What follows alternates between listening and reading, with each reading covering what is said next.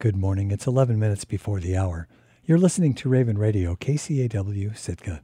Today is Wednesday, June 22nd, 2022. I'm Peter Apathy, and this is Raven News.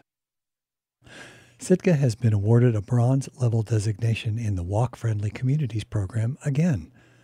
The organization gave Sitka the bronze for the third time in 9 years. The first year was 2013, and Sitka remains the only community in Alaska to have earned the bronze designation.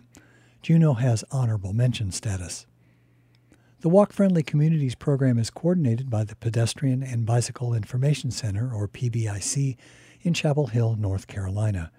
On its website, the PBIC states that Sitka's bronze level is due to its, quote, consistently high walking mode share and low crash rate, exceptional trail system, and community support for walking initiatives and events. The number of recognized communities is surprisingly small.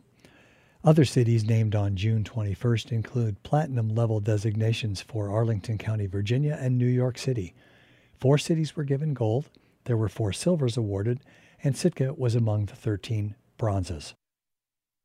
Search Health educator Doug Osborne helped coordinate the effort to make Sitka a walk and bike-friendly town, and Charles Bingham wrote the application for Sitka's 3 walk-friendly designations. Sitka's bronze level status will last through 2027. The city of Yakutat reported 12 new coronavirus cases since Monday. The new cases bring Yakutat's total active cases to 14. All cases are in local residents. 12 were symptomatic at the time of testing, and 2 were asymptomatic. 11 cases are attributable to community spread, and 3 are associated with recent travel outside the community. Out in the middle of Frederick Sound, where it intersects with Stevens Passage, is a tiny island. It's thin and jagged and shaped a bit like a ship. It holds the first manned lighthouse in Alaska, Five Finger Lighthouse. The light itself is automated these days, but the buildings are kept up by volunteers. One couple, Pat and John Gans, is spending 6 months living at the remote spot this year, and one of their duties is welcoming visitors and sharing some of the charm and history. Pat Gans took KFSK's Catherine Monahan on a recent tour. Five Finger Lighthouse was built in 1902 originally. And we were put here because this can be a treacherous waterway. And there was a gold rush in the Klondike, and many, many boats were coming up through Alaska to get to that gold, and everyone was in a hurry. And there were a lot of fatalities in this area, so Congress decided to put in these 2 lights. And at times, actually, the conditions out here get so rigorous that in the logbook, the lighthouse team talks about the lighthouse being capped in ice and that they could neither get in nor out. So it could get tough for them. And there's stories about the guys from the lighthouse rowing out to passing ships and begging for food. And then, unfortunately, in 1933, it burned down. The guys here, their water pipes had frozen up, and they had taken a torch to try to thaw out the water pipes.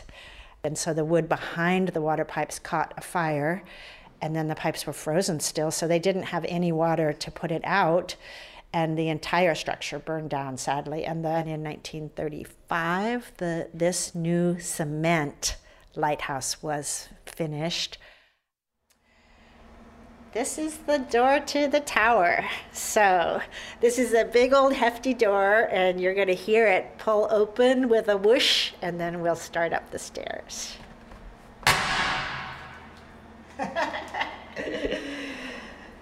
So we're going up higher and higher. The view's getting more and more spectacular. We're just below the light now at this little landing. This staircase is super solid. It's very, very steep, so you're going to need 2 hands to climb it, okay? And here we are. We're on top of the world. So much warmer up here. Yeah, because we're surrounded by these windows.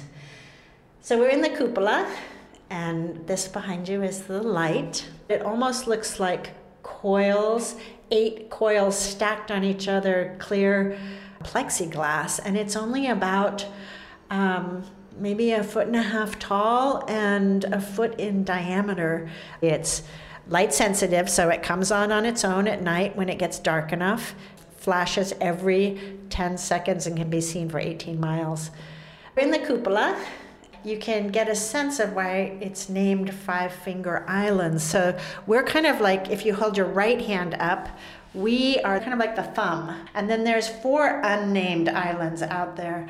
Those are the 4 fingers. So this was such a treacherous stretch of water because the tide would go up and down and it would hide the obstacles.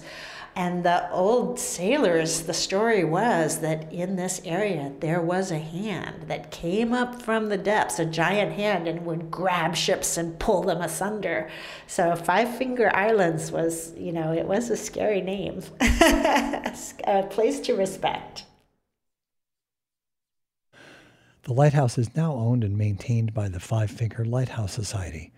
The nonprofit relies on volunteers like Pat Gans to help preserve the historic structure. Are Southeast Alaska tribes' traditional values inherently religious? That's a question Ketchikan's school board is scheduled to tackle on Wednesday. A parent is asking the board to review the school district's use of a document outlining 14 values promoted by Native leaders. As KRBD's Reagan Miller reports, school district officials say the Southeast traditional tribal values are an important part of students' cultural education, not a religious statement. Patience, respect for nature, speaking with care, and humor. Those are some of the values put together by Southeast Alaska tribal elders in 2004. They're taught in some Ketchikan schools as part of the cultural curriculum. But one of the values, reverence for our Creator, has some Ketchikan residents convinced that the school district is promoting religious beliefs in violation of the First Amendment. Justin Brees filed a request for the district to review the values on April 6th. He spoke at a school board meeting about the topic later that month. I feel that one of the values, reverence for our creators, is undeniably a religious statement about creationism. At that meeting, Brees said he believed in cultural education in the schools, but the Southeast traditional tribal values was not the right avenue. My concern is that these aren't being included as any kind of lesson. These are just a posting that's made in every classroom in the school district, as far as I know. And I'd like some kind of direction to the superintendent to have it removed and maybe come up with a better plan. School district officials denied the request. Business manager Katie Parrott signed a determination last month that found the values did not promote any particular religion. Former Ketchikan Indian Community President and current Tribal Council member Gloria Burns says the term creator isn't about worship. It's acknowledging, the strength of the mountain and your responsibility to it. Burns says it is more about how the individual connects to the things around them. Imperfect, there's no way in English to say that with just one snapshot or word. Brees has appealed the school district's ruling. School board president Stephen Bradford says the appeals process is required by the board's bylaws. And we could either affirm or reject the conclusion of staff.